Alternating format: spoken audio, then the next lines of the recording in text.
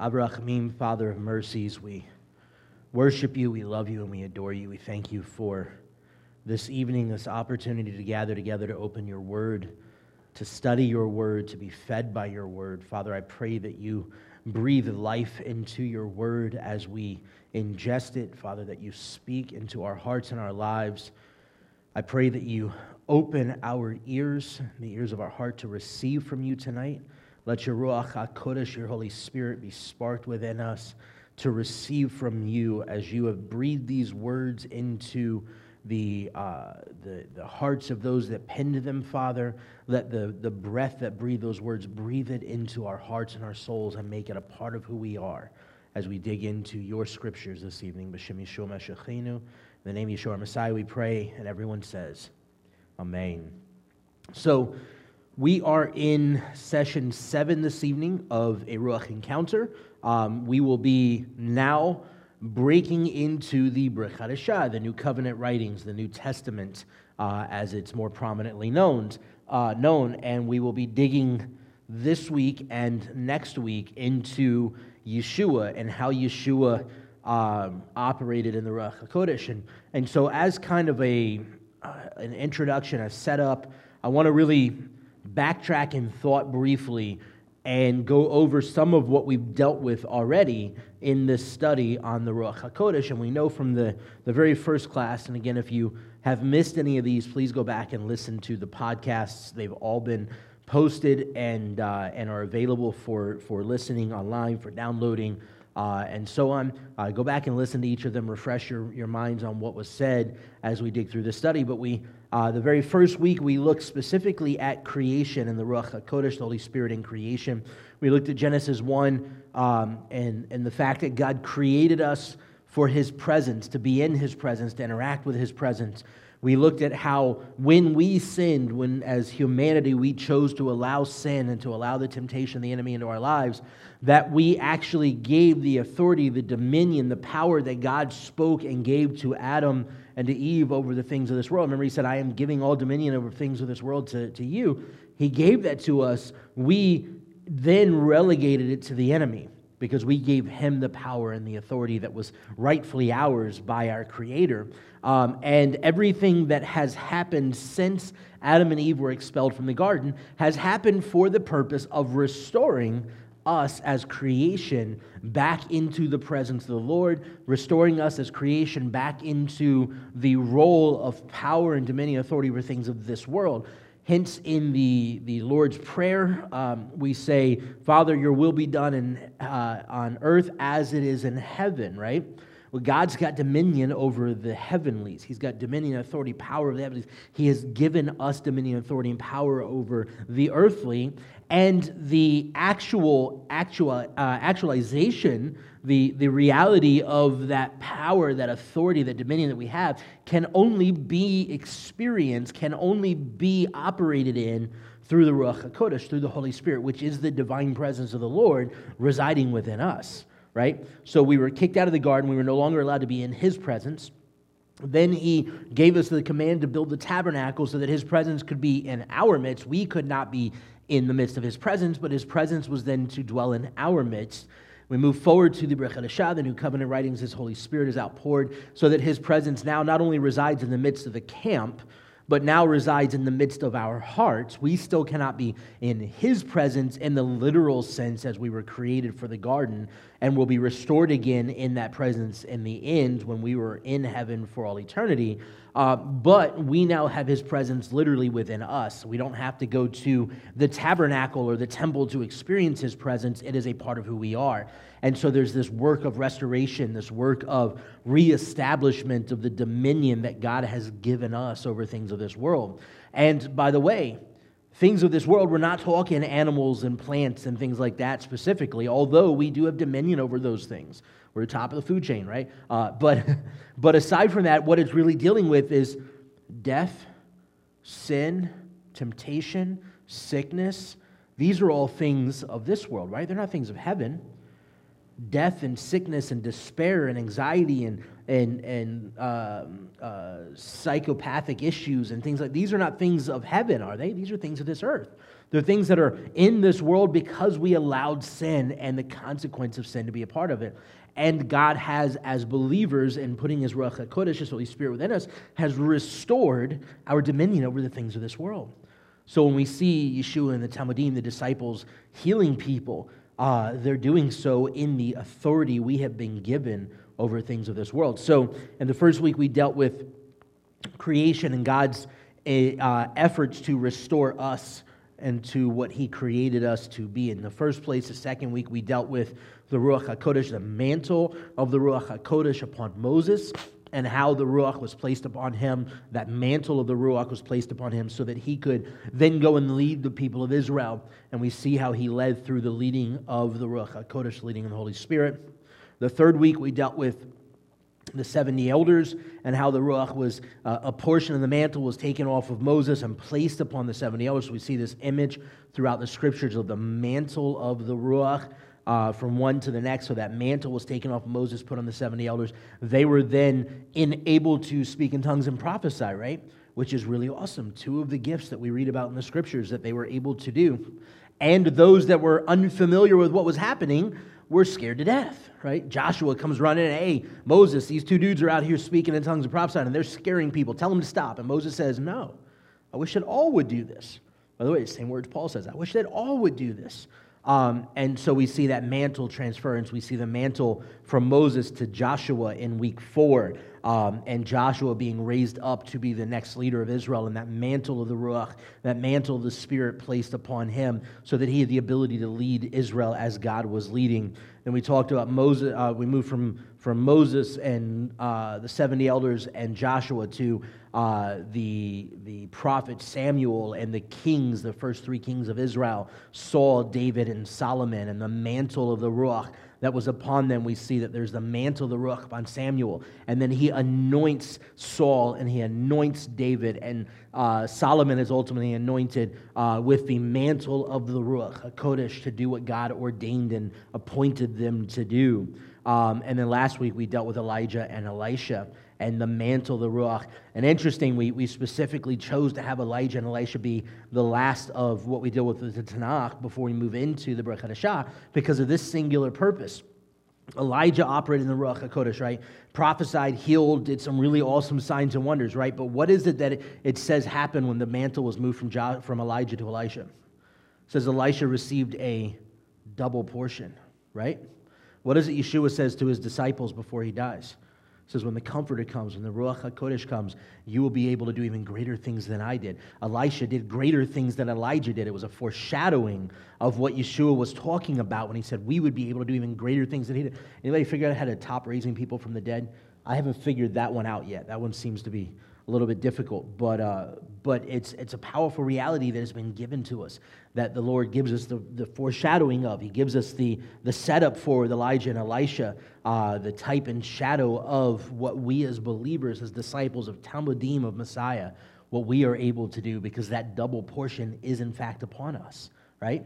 It's a powerful image. So this week we are going to be diving into looking at the Ruach HaKodesh, the Holy Spirit, in the Brit Hadashah, and the New Covenant writings, the New Testament writings, and in particular for this week and next Tuesday night we will be looking at Yeshua. This week we're going to be looking at the mantle of the Ruach upon Yeshua. Next week we will be looking at Yeshua operating in the Ruach HaKodesh, operating in the Holy Spirit. And as followers of Messiah, as Talmudim of Messiah, I can't think of a better way to do this than to spend a greater amount of time on the one who we are to emulate, the person of Yeshua Mashiach, when we're dealing with this discussion of the Holy Spirit, because we have a double portion of what was on him, so we should see what he's doing, how he did it, how the Spirit operated through him, so that we can learn how to walk in that Spirit in our own lives. Amen? So we're going to primarily be looking at 2 passages of Scripture. They're somewhat mirror images of each other, and those 2 passages of Scripture are Matthew 3 and 4 and Luke 3 and 4. And so as we look at this is kind of that defining moment, if you would, in which we see the outpouring of the Ruach HaKodesh upon Yeshua. Now we know specifically Yeshua is God himself robed in flesh, so the Ruach HaKodesh is a part of who he is, right? But we see this literal enacting of the mantle And it's important that we hold on to that concept that we've been hitting on for the last 6 weeks, the mantle of the Ruach HaKodesh placed on Yeshua, because although Yeshua is God, he's also 100% man, right? 100% God, 100% man. It's a complicated thing to wrap our heads around, and I don't think we'll ever understand it until we're sitting at his feet for all eternity. I don't think it'll be until then that we'll have the capacity to try and understand it. But he's 100% God, 100% man, and so that mantle of the Ruach had to be placed upon him as man in the same way it was upon all the men that came before him that operated in the Ruach HaKodesh. So in Matthew 3 and 4, Luke 3 and 4, we all are familiar with the story, I hope we're familiar with the story, of Yeshua being immersed by Yochanan HaMatbil, by Yochanan the Immerser, right? And Yochanan, John the Immerser, often called John the Baptist, not Baptist as in First Baptist or Second Baptist, but Baptist as in he immersed people, which is why it's HaMatbil, the Immerser, and where the idea of him being the baptizer, I guess, would be more accurate. John the Baptizer would be more accurate than John the First Baptist. But as we look at this, in the Gospels, we see John as the cousin of Yeshua, right? John's the cousin of Yeshua. We also see that Yeshua says that he has the spirit of Elijah coming back again, right? The prophecy says that Elijah will come again and will announce the coming of Messiah, right? And what is it that John the Immerser does? He announces the coming of Messiah, right? He says, look, I'm immersing you in water right now, but the one who is greater is coming, and he's going to immerse you in the Ruach HaKodesh and in fire, right? He says, look, water is one thing, but this dude's going to take it a whole other level. And we see that Yeshua says he was the spirit of Elijah. They said, are you the one we're waiting for? John's Talmudim, his disciples, are you the one we're waiting for? Or are we still waiting for one to come? And he goes, hey, John's had the spirit of Elijah on him, and Israel was just not ready to see it. And so we know that he came to announce the coming of Messiah, the coming of the Lord, and that's exactly what happened. But Israel just wasn't ready to see it. And so we see that when John's mother, Elizabeth, was carrying him, and when Yeshua's mother, Mary, was carrying him, that as Miriam walked into Elisheva's house, that Yochanan, John, began to jump in the belly of Elizabeth, because in walks the presence of the Lord within this human container of Miriam, of Mary, and the Spirit was already upon John. It's interesting to note the Spirit was on him in the womb, right? That's a powerful statement. The Spirit was already upon John. And when Yeshua was carried into the room in the womb, John in the womb begins to jump and recognizes the greatness of the presence of the Lord in their midst. And so John already has this unique anointing on him. And so John goes, and his purpose, he's a prophet. His purpose, he was a prophet, he was a Nazarite, took the Nazarite vow, and as a Nazarite, his desire was to serve the Lord, his aim was to serve the Lord, and he was a prophet. And he went about and called people to do what? To repent, right? We spoke before that when the Spirit of God comes on us and we begin to prophesy, that prophecy is not just foretelling. It's not shaking at a magic 8-ball and waiting for the answer to pop up on the screen. It's not looking at some crystal ball and whatever's happening inside and waiting for an answer to come. Prophecy is declaring the word of the Lord. And if we look at the Scripture, the overwhelming word of the Lord, more often than anything else, is one simple thought: repent and return to me, right? And this is the message that the prophet Yochanan HaMatbil kept speaking: repent and return back to the Lord. So in chapter 3, verse 1, we see in those, this is Matthew, chapter 3, verse 1, it says, in those days John the Immerser came, proclaiming in the wilderness of Judea, turn away from your sins, for the kingdom of heaven is near. Repent and return. Turn away from your sins, for the kingdom of heaven is near. For he is the one Isaiah the prophet spoke about, saying, the voice of the one crying in the wilderness, prepare the way of Adonai and make his paths straight. Now John wore clothing from camel's hair and leather belt around his waist, and his food was locusts and wild honey, and I feel bad for him. Locusts. The honey wouldn't be so bad. Then Jerusalem was going out to him, and all of Judea and all the region around the Jordan, confessing their sins. They were being immersed by him in the Jordan River. In other words, they were returning back to God. They were being immersed in the waters of cleansing. But when he saw many Pharisees and Sadducees coming to his immersion, he said to them, "You brood of vipers, who warned you to flee from the coming wrath? Therefore produce fruit worthy of repentance, and do not think that you can say to yourselves, 'We have Abraham as our father.' For I tell you that from these stones God can raise up children for Abraham. Already the axe is laid at the root of the trees. Therefore every tree that does not produce good fruit is cut down and thrown into the fire." And that is not a message specifically for the Pharisees or the Sadducees. That is also an equally valuable message for believers. If we as believers are not producing fruit, the axe is it's ready to take us down. The scripture tells us, how do we know those that are bought by the blood of the Lamb? But by the fruit that they produce. So as believers, if we are not producing fruit, we are no better than the Sadducees and Pharisees. Verse 11, "As for me, I immerse you in water for repentance, but the one coming after me is mightier than I am. I am not worthy to carry his sandals. He will immerse you in the Ruach HaKodesh, in the Holy Spirit and fire.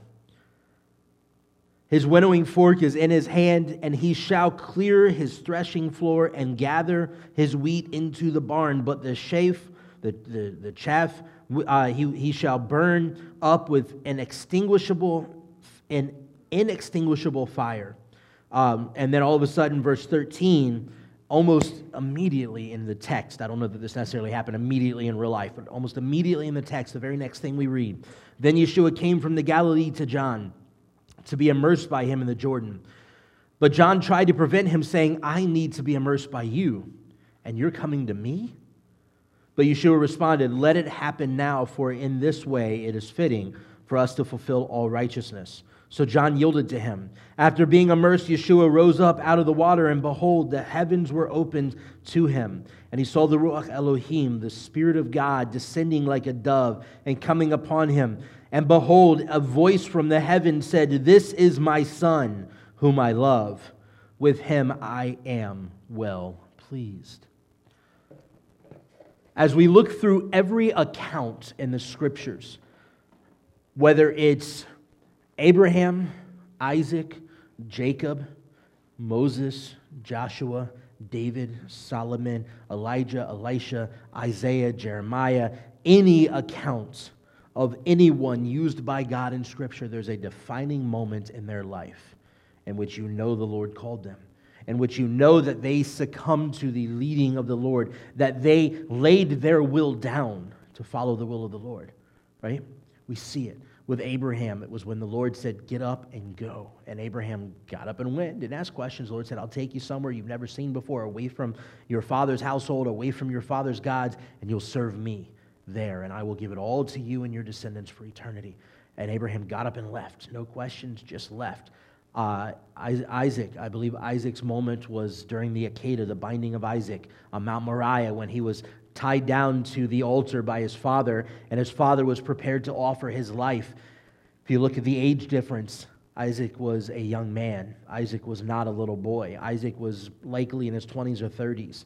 I think it'd be awesome if he was 33 just because of the connection and correlation with Yeshua, but that's a whole other story. But Isaac was a young man. So however old he was, let's say he was 30, that means that Abraham at the exact same time was 130, right?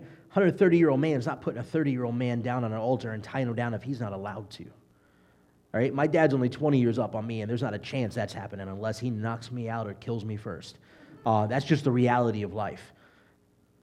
Isaac allows his father to tie him to that table. Even after on the journey up the mountain, he says, "Pop, I see we got the fire, we got the wood, but where's the offering?"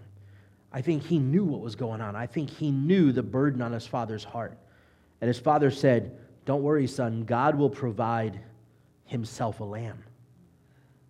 God will provide him, not God will provide a lamb for himself. In the Hebrew, it says, God will provide himself a lamb. Yeshua comes down, God himself robed in flesh, as our sacrifice lamb. Notice when they get up to the mountain, in the thicket was not caught a lamb. In the thicket was caught a ram. Abraham was speaking the future. Isaac allowed himself to be tied to that altar. And notice we never read, other than the Akedah, the binding of Isaac, we never read a moment in Isaac's life where he had a defining moment with God, like we do with Jacob. Jacob, we see that defining moment with God. He wrestles with God, right? We see that defining moment. You don't see that with Isaac. You see that defining moment with Abraham. The defining moment in Isaac's life was the Akedah, the binding, and it was a foreshadowing of the correlating story of Yeshua on the stake. Yeshua had to willingly lay his life down in order to be our sacrifice, our offering, in order to be our lamb, in order to be God providing himself a lamb. He had to be willing to lay his life down. There was an act of the Ruach HaKodesh leading him and him setting his will aside. So as we look through this, every moment in Scripture we see a defining moment. With Moses, that defining moment was on Mount Sinai, Horeb, Mount Sinai. And on that mountain, he's got his father-in-law's sheep, and he's herding them along, and then there's this awkward bush burning. And it's not being consumed. And he walks over to the bush, and out of the bush, and we know scripturally, the image of fire is an image of what? The Holy Spirit, right? Throughout Scripture, we see this image of fire and the Holy Spirit, the presence of the Lord. And out of the presence, so here stands a man before the presence of the Lord, the fire, the Ruach HaKodesh, hearing the voice of the Lord, calling him forward. What Yeshua experiences, what Yochanan HaMatbil, John the Immerser, sees as the heavens open up and the dove, the Spirit descends on Yeshua as a dove. I don't think that they literally saw a dove, but they saw something floating down on him like a dove, gracefully flying in the wind. God uses language in human terms that are as beautiful as we can possibly qualify to explain things that are heavenly and beyond anything that human language can explain. All right? So he tells us in the most beautiful terms we can. Like streets paved with gold. Anybody really that invested in whether or not the streets of heaven are paved in gold? I could care less. I just want to be in the presence of God for eternity. But he tells us the streets are paved in gold. Why? Not because they necessarily are. I mean, they could be. But not because they necessarily are. It's allegory. Because gold is the most beautiful thing we can conceive in humanity. That is the most beautiful language, or beautiful thing we can conceive in human language, is streets paved with gold. But in heaven, it's so much greater than that. And God goes, you can't understand the infinite, so I'll explain it the best I can in the finite. Streets are paved with gold. And so they see this, the Spirit descend on Yeshua, the mantle of the Ruach HaKodesh descend on Yeshua like a dove, and then they hear the voice of the Lord speak forth. Yeshua is having a Mount Sinai experience. This is man, Yeshua, standing before the presence of the Lord, hearing the voice of the Lord calling him forward. He's having a Moses experience, a Mount Sinai experience. He's having a Mount Sinai experience as Israel saw on the mountain the descendants of the presence of the Lord, and the mountain was on fire, and the heavenly shofar blast, and the voice of the Lord speaking forth. He was having a Sinai experience before everyone. They all saw it. And Yeshua says, "This is my Son whom I love, with whom I am well pleased." Notice how similar those words are to what we long to hear at that judgment throne. Well done, my good and faithful servant. Right? The reality is this is the very defining moment of Yeshua's life as human.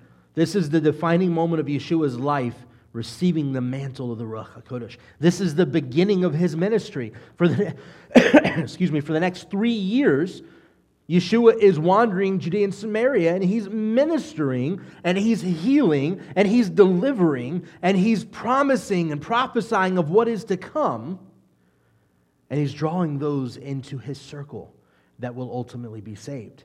Now, they can't be saved until he dies, because that blood is necessary for salvation.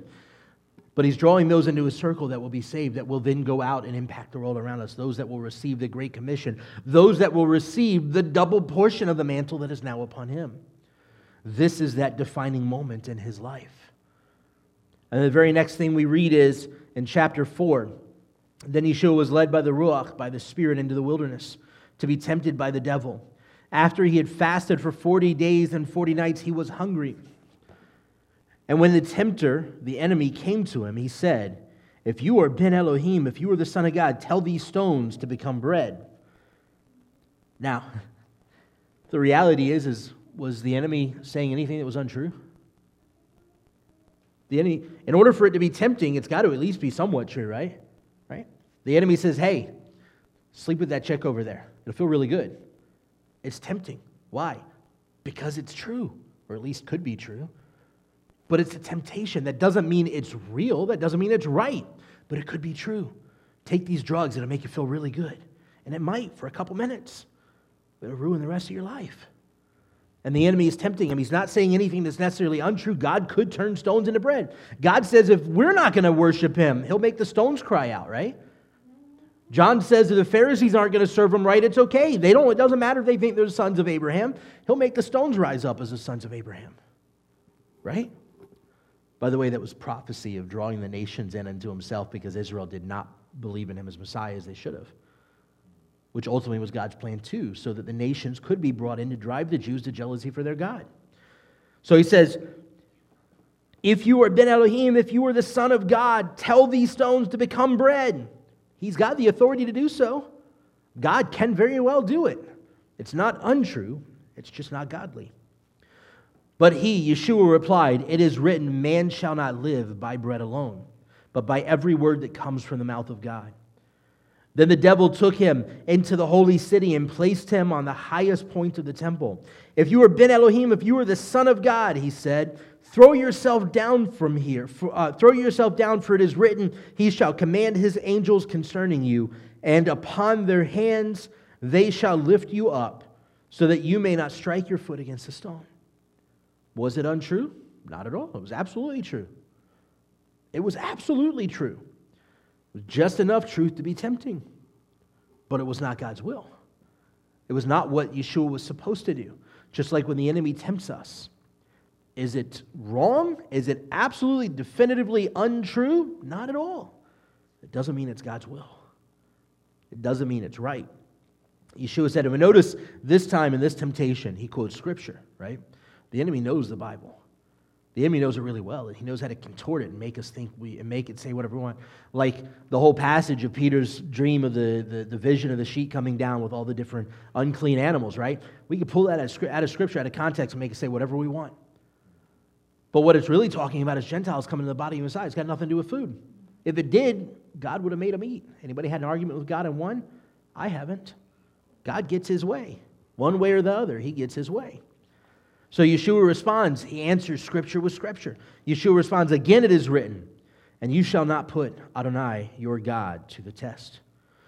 Verse 8, again the devil takes him to a very high mountain and shows him all the kingdoms of the world in their glory. And he said to him, all these things I will give you if you fall down and worship me. All these things I will give you if you fall down and worship me. Is that untrue? Does the enemy have the authority to give that over? Absolutely. You know why? Because we gave that authority to him. We gave the authority, the rulership, and dominion of things of this world over to him. He had that authority. It was his. Why? Because we relegated it to him. We gave up our authority when we chose to allow sin in our lives. And here is Yeshua, God himself robed in flesh, correcting our mistake. He's hearing the enemy's temptation, just like Adam and Eve in the garden. But contrary to Adam and Eve in the garden, and contrary to your and my walk with the Lord throughout our lives, he's not giving in. He's responding back with the word of the Lord, with the will of the Lord, with the definition of a righteous life before the Lord. Verse 10, he says, then Yeshua says to him, go away, Satan, for it is written, you shall worship Adonai your God, and him only shall you serve. Then the devil leaves him. And behold, angels came and began to take care of him. Notice we go back to the second temptation. If you are Ben Elohim, throw yourself down, for it is written, he shall command the angels concerning you, and upon their hands they shall lift you up, so that you may not strike your foot against a stone. In other words, the angels will come and take care of you, right? Was it untrue? Not at all, because that's exactly what they did. But it took him following the will of God and denying the enemy's temptation. See, the problem with sin, the overwhelming problem with sin, is that sin begins with temptation. We give in to temptation. That sin produces a barrier between us and the presence of God. Because the presence of God cannot dwell in the midst of sin. It produces a barrier between us and the presence of God. So when we have an oppression in our lives, when we have something that needs to be delivered in our lives, it inhibits the ability, or it inhibits rather the work, not the ability of God to work, but it inhibits the work of God in our lives. Because we're so buried in this sin, in this temptation, in this thing that is contrary to the image and the likeness of God, that we're unable to see the presence of God in our lives. I've talked about this before, Deuteronomy 28, 29, 30, the 27, 28, 29, the curses, the blessings and curses of Deuteronomy, right? If you pay attention to them, his blessings say, if you follow me and you obey my word, then I will take care of you. I'll feed you. I'll make sure that you have children. I'll make sure that you don't get sick. I'll make sure that all these things happen, right? I'll take care of you. I'll nourish you. And he says, if you don't follow my will and my words, if you don't obey my covenant and my commands, then all of those things in reverse will happen. All these bad things will happen to you. The thing we don't realize is that God's still providing for us. He's still taking care of us.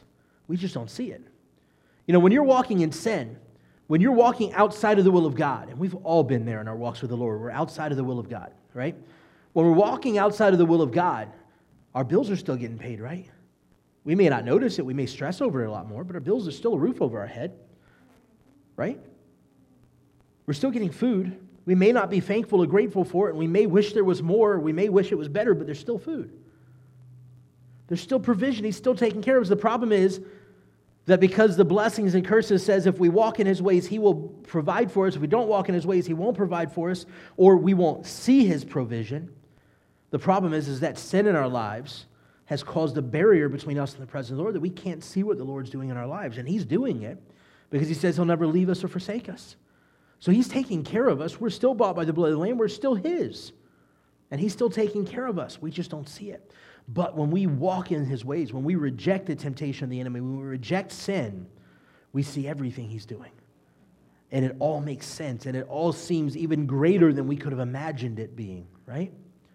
And so here the enemy tries to tempt him and says, if you throw yourself off of here, the angels are going to save you. The angels will take care of you. He throws off the enemy's temptation instead. And what happens? The angels come and they take care of him. They protect him. They provide for him. And then he gets through, and the first thing he does is he returns back after the 40 days in the wilderness. He returns back to his home synagogue in the Galilee, and they open up the Haftorah scroll, and they ask him to come up and read, and he reads the very prophecy that speaks of his coming. And he says, here, before your very eyes, this has happened. And everybody goes, whoa, wait a second. That seemed authoritative. That seemed real. How do we process this? And then he spends the next 3.5 years ministering to the hearts and the lives of Israel. It's a powerful reality. He receives this mantle of the Ruach HaKodesh, and it changes everything. Now, the reason it's so important for us as believers to understand this, the reason it's so important for us as believers to grasp this, to put our heads around it, is because we have been promised that double portion, just like Elijah and Elisha. As we said earlier, Elijah had the Ruach HaKodesh upon him, and Elisha, his trainee, if you would, Elisha receives a double portion of the Ruach HaKodesh, and Elisha does even greater things than Elijah did. Yeshua, God himself robed in flesh, tells us that when the Comforter comes, when the Ruach HaKodesh comes, as it did in Acts chapter 2, that we will be able to do even greater things than he did. In other words, you will have a double portion of the Ruach, a double portion of the Holy Spirit. So if in the power of the Ruach HaKodesh, Yeshua was able to deny the temptation of the enemy, and we're told we have a double portion of that Ruach HaKodesh as believers in Messiah and receivers of the blood of the Lamb, why do we fall prey to his temptation so often? Why do we not walk in the power and authority and dominion we have over things of this world that God has now restored? So what we see in Matthew 4 and in Luke with the temptation in Luke 4, what we see is Yeshua is undoing the mistakes and the problems that Adam and Eve made. Adam and Eve were tempted by Satan. Notice he didn't speak untruths to them, did he? He said, did the Lord really say you would die? It was a question. The Lord did say they would die. He didn't say they would drop dead right then, which is what the enemy was saying. Did he really say you would die right now? And they said, well, no, I guess he didn't say we'd die right now. So maybe it's okay, and it does look really good, so let's eat it and see what happens. And they're right. The enemy was right. They didn't drop dead right there, but they did die. Death entered their lives because death is a consequence of sin. And sin is anything we do that damages. I want you to hold on to this. This is my base definition of sin. You can take me to task on it, try and prove me wrong. This is my base definition of sin. Sin is anything in our lives that damages the image of our Creator. Sin is anything in our lives that damages the image of our Creator. We were made in His image and likeness. If somebody looks at our lives and they don't see His image and likeness, there's sin in our lives. Absolute and without a doubt, there is sin in our lives. If they look at our lives and they don't see the Ruach HaKodesh, the Holy Spirit, there's sin in our lives. Without a doubt. There is a giving in to the temptation of Hasatan, of the adversary. It's called the adversary for a reason. And what Yeshua did in the receiving the mantle of the Ruach HaKodesh, the Holy Spirit, and walking in that mantle in temptation for 40 days, is He redeemed our authority, dominion, and rulership over this world that we gave to the enemy, and He took it back. As a human, empowered by the Ruach HaKodesh, He took it back. And He said, now a double portion will be given unto you. He says, you will do even greater things than I have done. If you notice, and we'll deal with this more next week, but if you notice when Yeshua and his Talmudim, his disciples, prayed for healing, you ever paid attention to the way they prayed for healing over people? You ever read Yeshua going, oh Lord, Johnny has this really bad lump on his arm, and the doctors are afraid it might be cancer, and he's got to go in for this test and that test, and it could be this or it could be that, and if it is cancer, though, Lord, it's going to affect his family because he won't be able to work. He's going to be going through chemo, and he won't be able to provide for his family, and it's going to make it. But if he dies, Lord, it's going to affect so much more, and da da da da. But Lord, if you would just heal him, then this wouldn't happen because of this and that. Did you ever see the Lord pray like this? Yeshua pray like this? Did you ever see the disciples pray like this? Yeshua said what? Get up and walk. Open your eyes and see. You know why? Because when we pray like that and we're saying, oh Lord, this is so bad, and here's why it's bad, and here's why we need you to do this, we're trying to talk our faith up in God's ability to heal. We're trying to talk our faith up, boost our faith in the power and the authority that's been given unto us. But Yeshua said that we're to emulate Him. Yeshua said we received a double portion of what He has. He says we will be able to do even greater things than He did. So why is it that we as believers don't walk up to people, lay hands on them, and say, be healed? In the name of Yeshua, in the blood of the Lamb, be healed. Enemy, be gone. Right? Why are we so afraid of it? Why do we not have the faith and the mantle of the anointing of the Ruach HaKodesh that is upon us as believers? Why are there so many believers that rather than trying to reevaluate the way we walk in faith in the Lord, we try to explain away the lack of the presence and the power of the Holy Spirit in our lives by saying that the gifts of the Spirit are not for today? It's not what the Word of God says. The Word of God doesn't say that the gifts of the Spirit ever cease, right?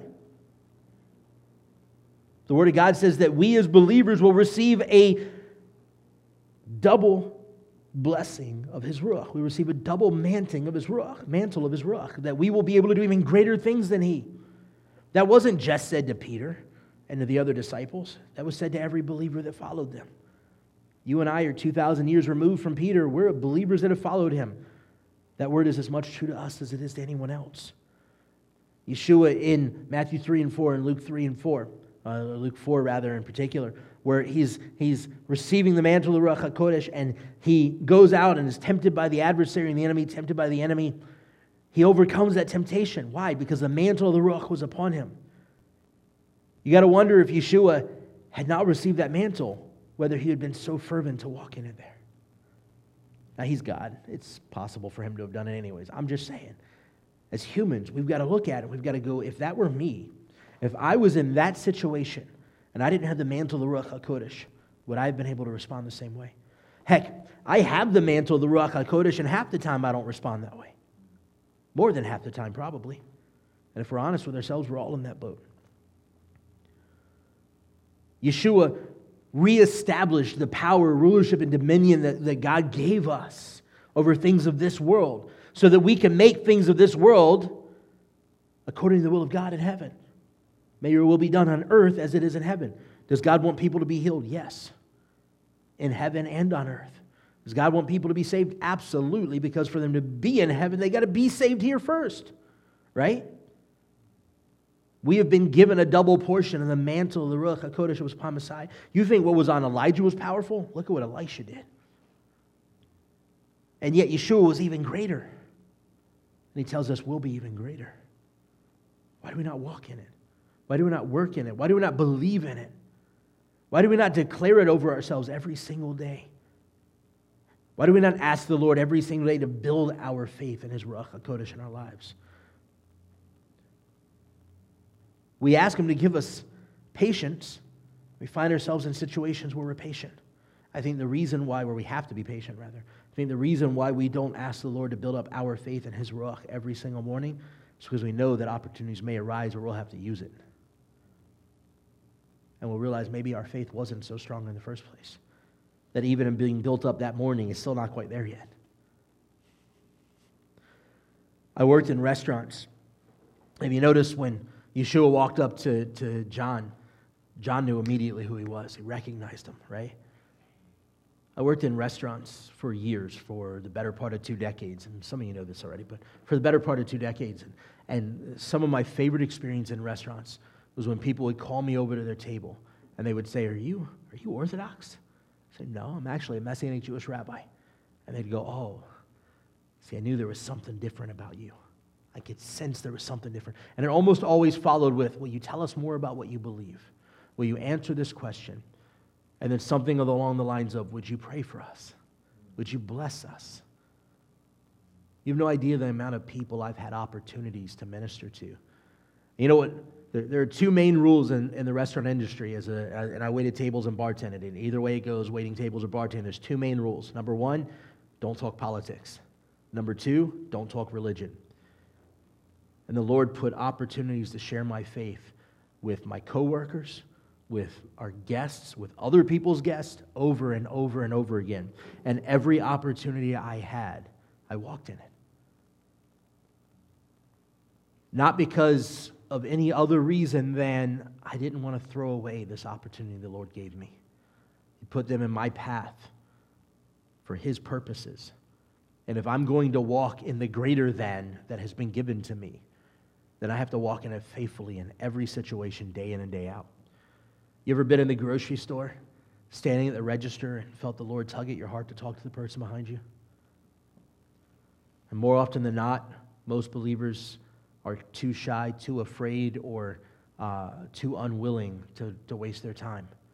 To take the time out of their busy life. I got this waiting on me and that waiting on me, and the kids are there, and the husband's in the car, or this is going on, or that's going on. And we refuse to take the time to just listen to the Lord. You know, the Lord hit me with this reality a couple of years ago while we were still up in New York. At that point in time, and I don't see it as much anymore, which is great, but at that point in time, it seemed like every day that you looked at the news, there was a story about some guy who got laid off at work. He was in his late 40s, early 50s, got laid off at work, didn't think he'd ever be able to find another job again to provide for his family, and he was too ashamed to deal with what was going on and didn't think there was any future, and he would go home and he would kill his family and kill himself. Murder-suicide was his only solution. And the Lord hit me with this realization. How do we know that that person behind us in the grocery store line that He's tugging at our hearts to minister to, how do we know that that isn't their last chance before they go home and kill themselves? How do we know that we have the right at that moment to waste the opportunity the Lord has put in our path to touch somebody's life? Who do we think we are to take that risk? We've been given greater. To whom great more is given, much is expected. We've been given greater. We must operate in it. We complain because we don't see people come to faith in our lives. It's because we don't walk in faith in our lives. We started this whole study on the Ruach HaKodesh from creation to today because we're a congregation that believes fervently in the outpouring of the Ruach HaKodesh. We believe fervently in the gifts of the Spirit. We believe fervently in that we are living in the latter rain days, that we are seeing revival happen. We've seen people healed. We've seen people delivered. We've seen all of this stuff in our congregation. I believe that there is so much more that we can never imagine that is going to happen. But as a congregation that believes in that, we're also a Messianic Jewish congregation, which means we have people coming from all sorts of different backgrounds. Some are coming from charismatic Pentecostal backgrounds where this is nothing new. And we're probably rather tame compared to what some people have experienced in those environments. Then there are others that are coming from backgrounds that don't believe that the gifts of the Spirit are for today at all, or that the Holy Spirit even operates today. We have people coming from traditional Jewish backgrounds where their idea of the Spirit of God has some connection to some sort of mystical thing in Kabbalah. But the Lord's called us all together for His purposes. And if we believe fervently in the power of the Spirit of God, if we believe fervently in its activity today, and we believe fervently that we are called by God to be used by His Spirit for His purposes today, we got to understand His Spirit. We got to understand how to walk in it. We got to realize there are examples in this Bible, in this book that we read every day, that we talk about all the time, that we love to shove down other people's throats, but we fail to learn how to live by. There are examples in this book of how to walk out a life in His Ruach HaKodesh, in His Holy Spirit, in His power, in which His presence now resides within us again. And so we developed this Bible study, this lecture-style series on the Ruach HaKodesh, the gifts of the Ruach HaKodesh, because if we're going to walk in what the Lord has in store for us to come, it's absolutely necessary that we examine Scripture for how that walk looks. Because there is a mantle of the Ruach HaKodesh upon each and every one of us as believers in Messiah. We may not know what to do with it. We may get a little freaked out about it when it moves, but it's there. And it's our responsibility to give Him free reign in our lives. It's our responsibility to let the mantle that was upon Yeshua, that is a double mantle now upon us, operate through us, looking at Messiah as our example. Looking at Peter as our example, looking at Paul as our example, looking at Elijah and Elisha and Moses and Joshua and the 70 elders, all the way back to Adam and Eve. It's important that we look at Scripture for the example of how to walk these things out. And we can't just develop some hard-pressed theology. Everybody's got to speak in tongues if the Holy Spirit is upon. That's just not biblical. It's just not there. Everybody's got to prophesy. Well, that's also just not biblical. It's not there. I also can't say in total confidence, or any confidence really at all, that the list of the gifts of the Spirit that we see in Paul's writings, I cannot say in any confidence whatsoever that is a concise list. I think it's a foundation. I think it's a beginning. Who are we to limit God? Right? I think it's just the beginning. Just the beginning. And I think depending on the person, depending on the scenario, and depending on the situation, that the Lord may give each of us different gifts at different times for His purposes. And who are we to tell Him He can't? I know people that when the presence of God falls on them, when the Spirit of God moves, they just, like waterworks. It's like they dove into a splash pad out at a mall or something, like just bawling their face out before the Lord. I know other people that when the Spirit of God moves, they begin to speak in tongues quietly. Because there's two different types of tongues. We'll get into that in 2 weeks. But there's two different types of tongues scripturally. There's that for the person, personal edification, and that for the edification of the community. And if it's for the community, Scripture says there must be interpretation. And I think if it's really the Spirit of God, we'll know the difference. I don't think the Spirit of God will lead us to go against the Word of God. I just don't see it. There are times where God enhances His Spirit in our lives to speak healing over someone, or to speak deliverance into their lives, to break the chains and the strongholds that they've suffered from for generations upon generations.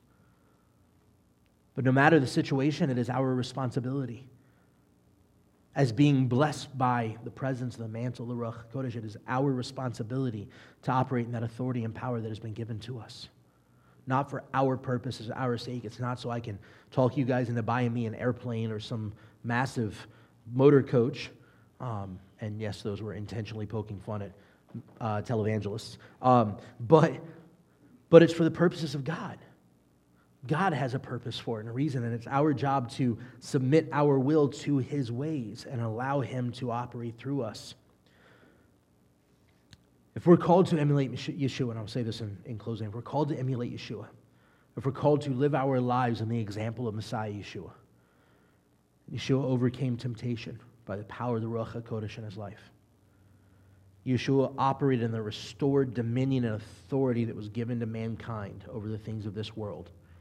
We have the requirement by the Word of God and the will of God to walk in that same calling, to walk in that example.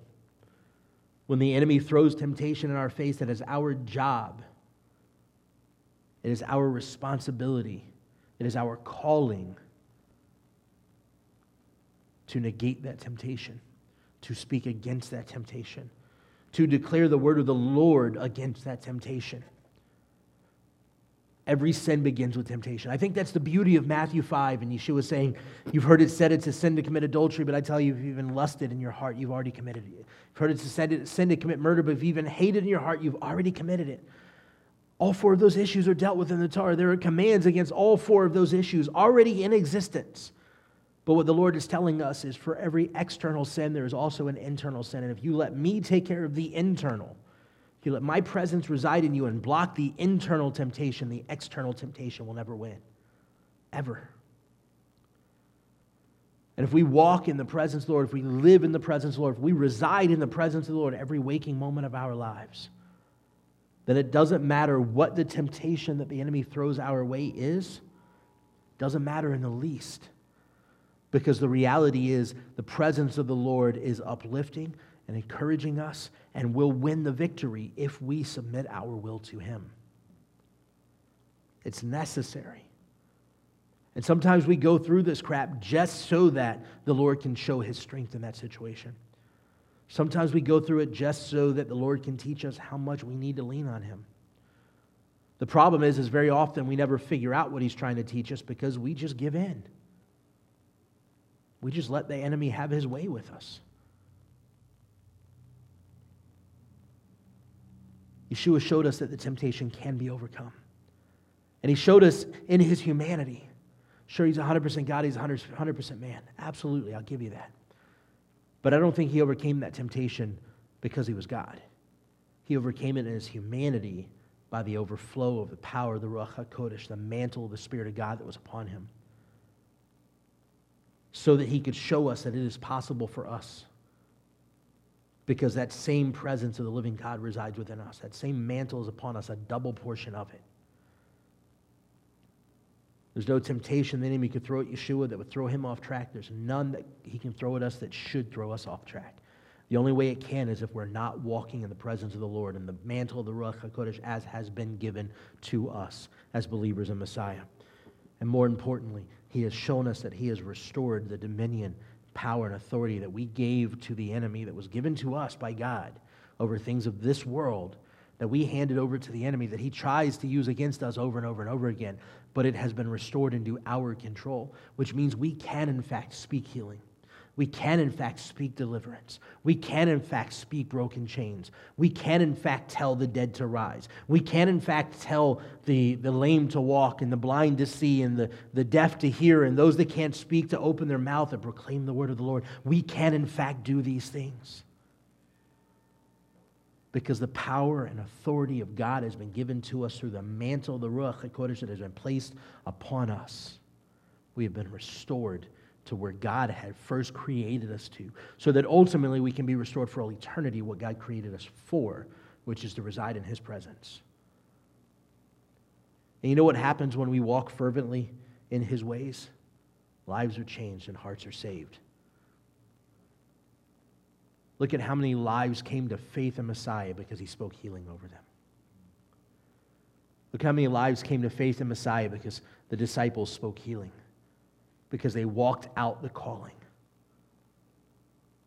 There were thousands in one day just from seeing the tangible presence of the Lord in the Ruach HaKodesh fall in Acts chapter 2. Thousands in one day. And there were hundreds being added daily from then on. How awesome is that?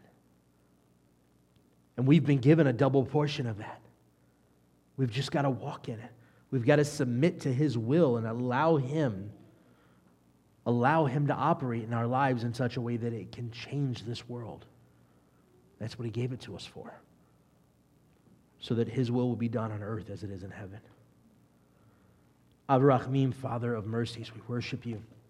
We praise you and we adore you. We thank you, God, that you have gone above and beyond anything we can ever imagine in order to make us right, in order to make us righteous and holy before you, in order to allow your presence to be in our midst, in order to impact us and overcome us with the mantle of your Ruach HaKodesh. Father, we repent as individuals for our failure to walk faithfully in your ways, for our failure to walk faithfully in your presence and in your power of your Ruach and the mantle of the Spirit that you have put upon us. Father, we repent of our ways, and we ask you, God, to uplift and to strengthen our resolve to walk with you. Father, we ask you to strengthen our desire to hand our lives over entirely to you so that your mantle can have complete and total control in our lives. Father, excuse me, I ask that as you continue to restore us in your presence, as you continue to restore us day in and day out into the image and likeness of our Creator and the emulation of our Messiah, Father, I pray that you not forsake speaking into our hearts and our lives and calling us, yanking at our heartstrings to touch others' lives. Father, you have placed us here. You have bought us by your blood, by the blood of the Lamb, that we could be restored, that we could be renewed, that we could be saved, so that we can touch the world around us for your kingdom. So, Father, empower your Ruach in our lives to impact this world for the kingdom of Messiah. B'Shem Yeshua Meshachenu. In the name of Yeshua Messiah we pray, and everyone says, Amen.